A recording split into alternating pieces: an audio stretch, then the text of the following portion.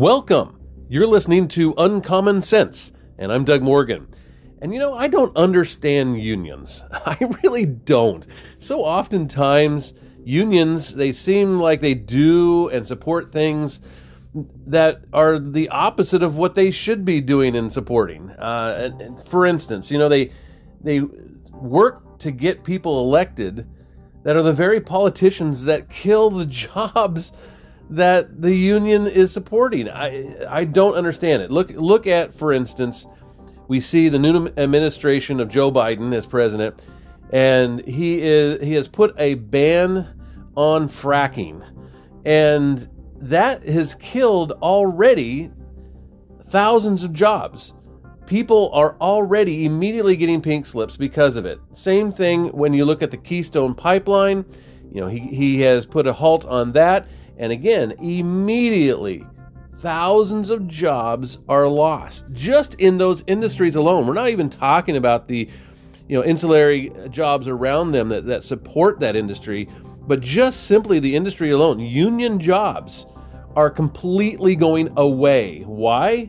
Because of the individual they helped get elected as president. I don't understand it. I don't know if I ever will. And, I have seen a number of times where unions just do the opposite of what they should be doing. Being on a school board, I felt like I was the only one looking out for kids at times. It really was like, I'm not over-exaggerating here. There were times when it just felt like I was the only one that was really had the kids in mind first. And that was highlighted even like during a contract negotiation. We went through several while I was on the school board, and the unions would negotiate against their own people. So we would come in and say, this is the budget.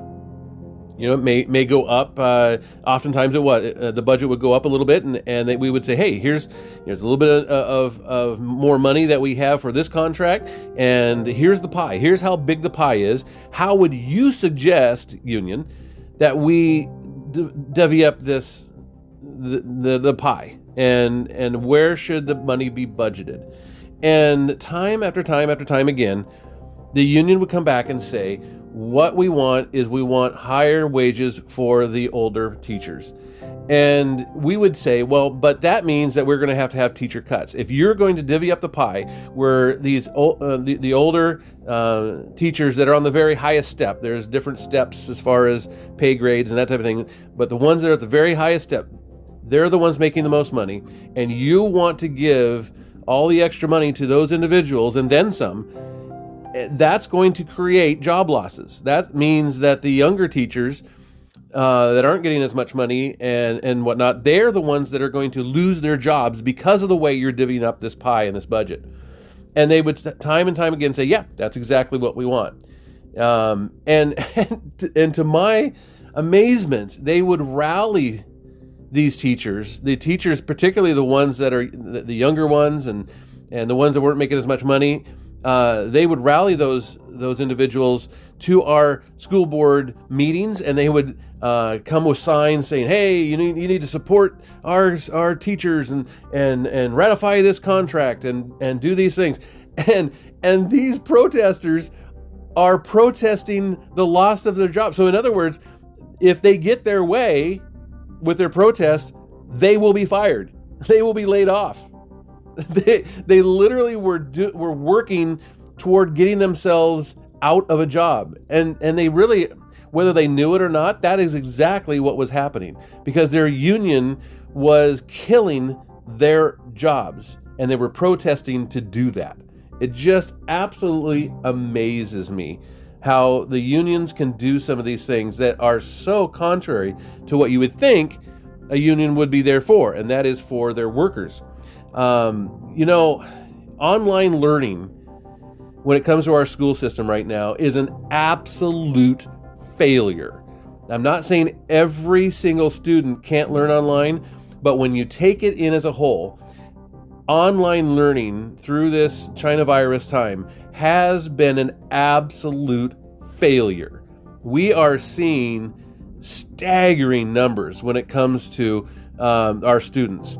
Here in the Pacific Northwest, we have a number of states that are just about online learning only. There is some hybrid learning, which means they have just started to open up areas where maybe half the students come for 2 days out of the week, and they will stay half a day, and it's called a hybrid system, and you're not getting very much learning done, and yet even that seems to be maybe even better than online learning only.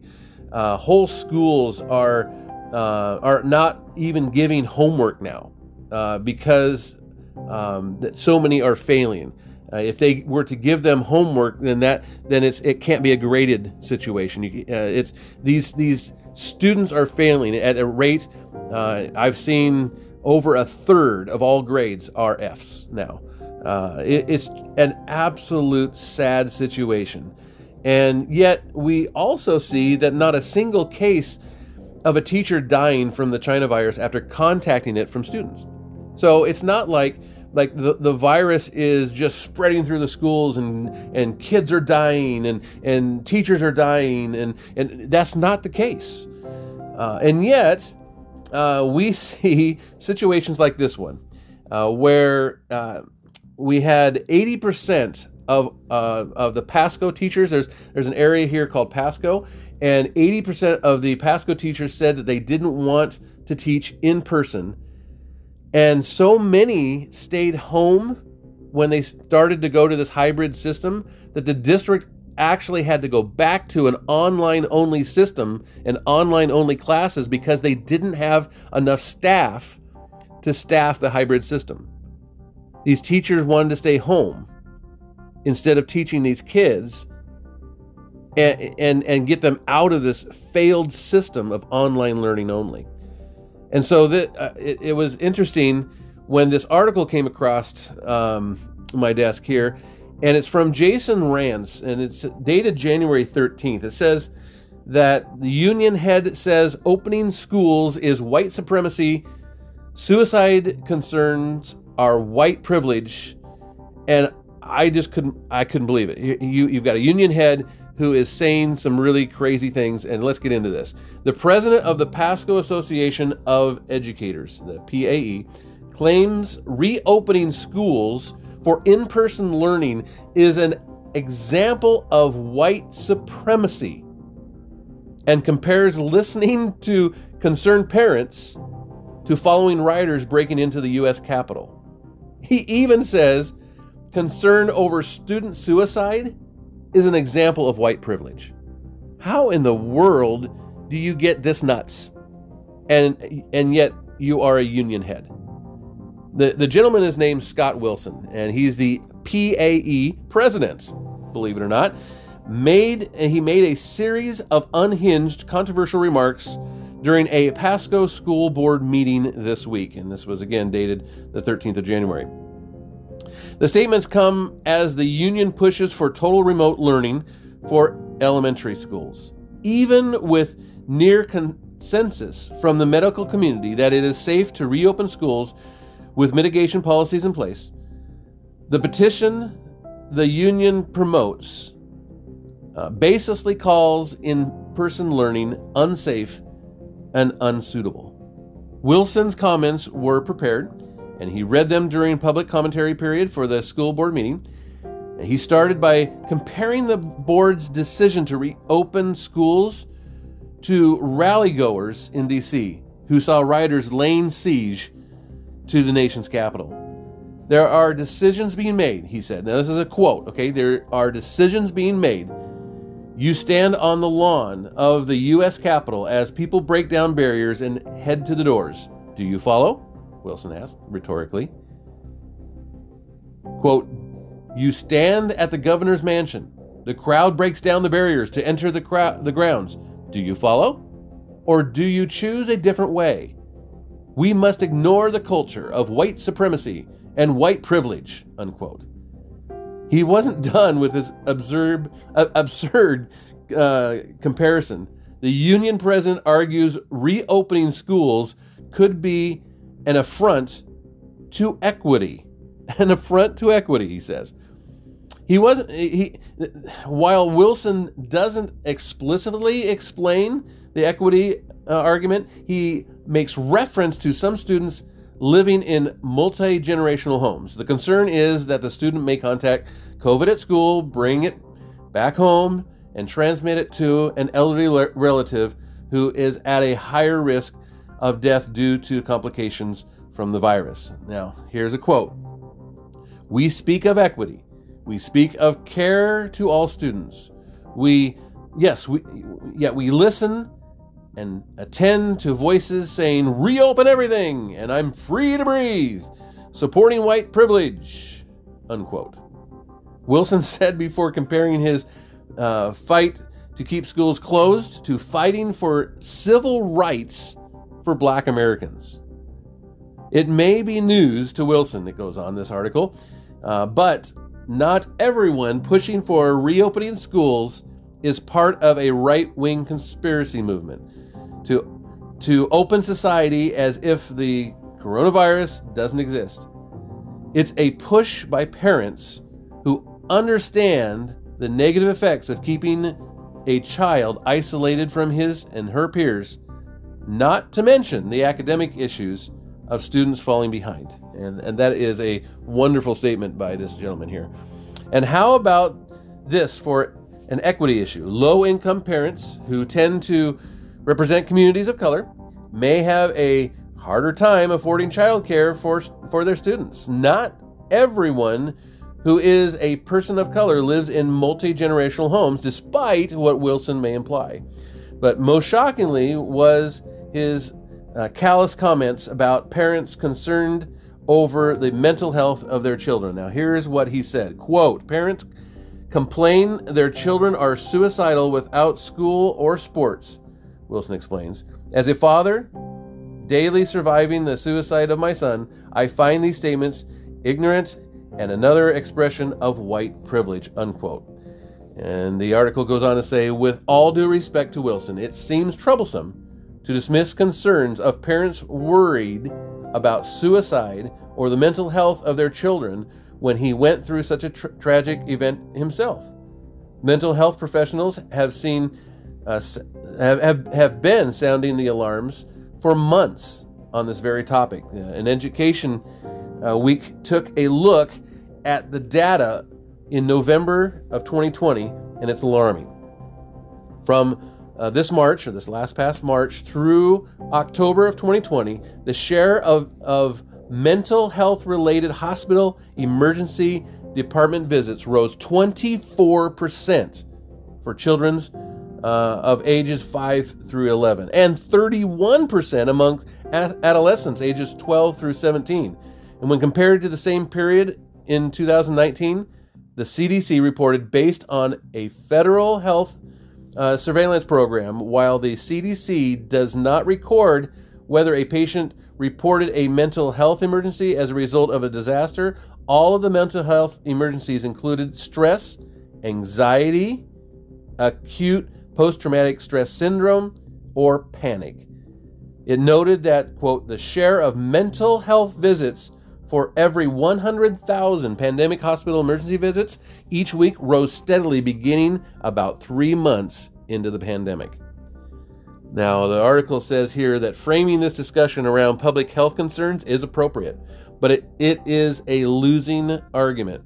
The data is clear and consistent that it is safe to reopen schools while following district health guidelines. Perhaps that's why, rather than argue safety side of reopening things, the conversation devolves into just simply utter garbage, he says. Throwing around progressive buzzwords may establish Wilson's bona fides as a woke social justice warrior, but it shouldn't win arguments. If you want to argue why in your school district it should remain closed, then have at it. This, however, is an insane argument, and I would totally agree with that. Hoping to reopen schools to help educate your kids and bring back some semblance of normalcy doesn't make you a white supremacist, nor is it an expression of seditious intent.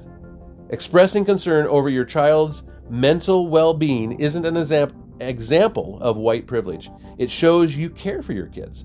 Wilson would be better served to care a bit more about the children he teaches rather than the teachers he hopes to keep home from work. I followed up a little more on this story. I wanted to make sure that what I was seeing here was true, that he was making these comparisons. And it's almost even worse than what's reported here. In fact, in January, in a January 5th article, Wilson added that educators want a fast return because, quote, they have a passion for educating students, unquote, and it's hard to do that via a computer screen. However, quote, getting transmission under control, unquote, during the pandemic is necessary for that return. So what is he saying? He's saying that he understands that online learning is a failure, absolute failure. That he's saying that it's hard to teach this way, but that his concern over the virus trumps anything that has to do with kids. That is a terrible mindset. In fact, this gentleman, this is the head of the union, okay, and the union itself started a petition where 600, mostly teachers, signed for elementary students to go back from a hybrid learning type of scenario to an online learning only scenario. These are teachers that are signing a petition to the school board saying, we don't want to work. And after they had to go back to online, they finally got enough teachers to go back to the hybrid system after the winter break in this particular school district. And what happened is the teachers are now, again, petitioning, and the union is now saying, you guys are white supremacists if you force us to go back into schools, even in a hybrid learning type system. Now, I would say this. We need more good people to run for positions like school board. We need to have individuals who can think through things logically, are rational, that understand that kids in a school setting, kids are the most important thing. And when we make decisions, we make them with kids in mind first. And if we can get more people like that to sit on school boards, that is only going to help our children in the long run. We see here in the state of Washington, where this podcast originates, we have seen a number of things recently that have come down when it comes to sex education that are basically, and I kid you not, they're basically grooming kids for sexual abuse. When some of the things that are in this curriculum that is now mandated for the state of Washington is just doing the grooming for the abusers. That is what it's doing. And we see a number of different policies that are come down that have absolutely nothing to do with the benefit of children. When I sat on the school district, and I was in position there, I was both on the board, and I was also chairman of the board. Was there for about 12 years, just off the top of my head. We were the second lowest second lowest district in the entire state when it came to administration costs. Now, this was despite the fact that we had way more buildings than any other district our size. So, in fact, we had the most buildings and most schools in our district for a district our size of children that we had. And yet we had the second lowest administration costs. And we had, in fact, I think we had double the buildings off the top of my head. We had double the buildings of the second leading district when it came to the number of schools. And yet, again, we were the second lowest in the state when it came to administrative costs.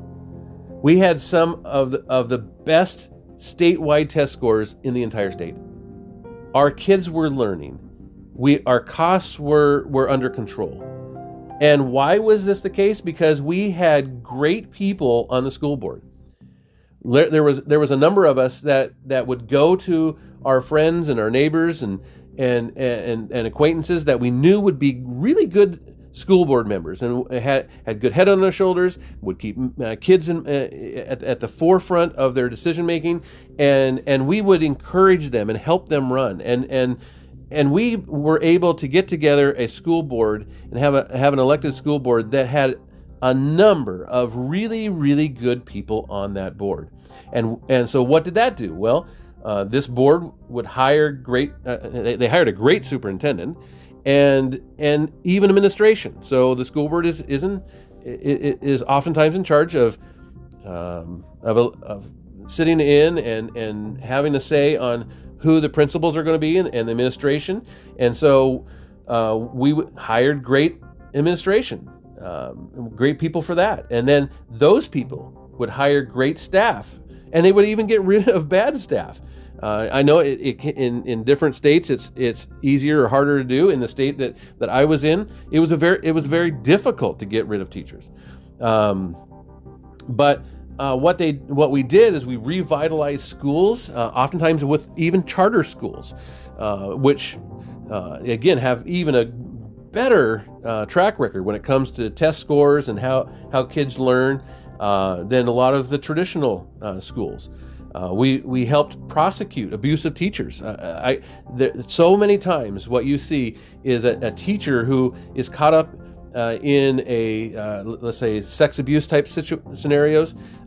They get kind of brushed under the rug. Basically, what happens is so many times a teacher that gets caught in that type of scenario will the school board will come to them and say, hey, you know what? If you just go away, we won't prosecute you. At least you're not going to be in our district. You go somewhere else. It's not our problem anymore. And that's what happens. These teachers go from school district to school district abusing children. And, well, we put a stop to that, and we said, nope, that's not going to happen here. And so we would help in the prosecution of those teachers, and we had a reputation for that. Now, did it look kind of bad because we had a number of teachers that were brought up in the news as saying, hey, this is what's happening in our district? Yeah, it did. But we also had a reputation of, you know what, if you're going to be in our district, you're not going to do that kind of stuff. That we are not open to that kind of thing. And so we helped kids. That we kept kids in mind, and that's why we did that. And we did what we could to maintain good staff. When there were teachers that weren't doing their job and were not good teachers, and kids were not learning under their tutelage, then we were able to do what we could to try to get rid of those type of teachers and keep the teachers that were doing really well. And again, we did all of this. Why? Because we kept kids in mind. And so when you look back over what's happening here with this union, and with a lot of different policies that are coming down from on high, these are not things these are not people that are working for the kids' best interests. There is a whole nother agenda here, and we'll get into some homeschooling things and that type of stuff on another podcast. But what I'm trying to say is the thing that we need to do.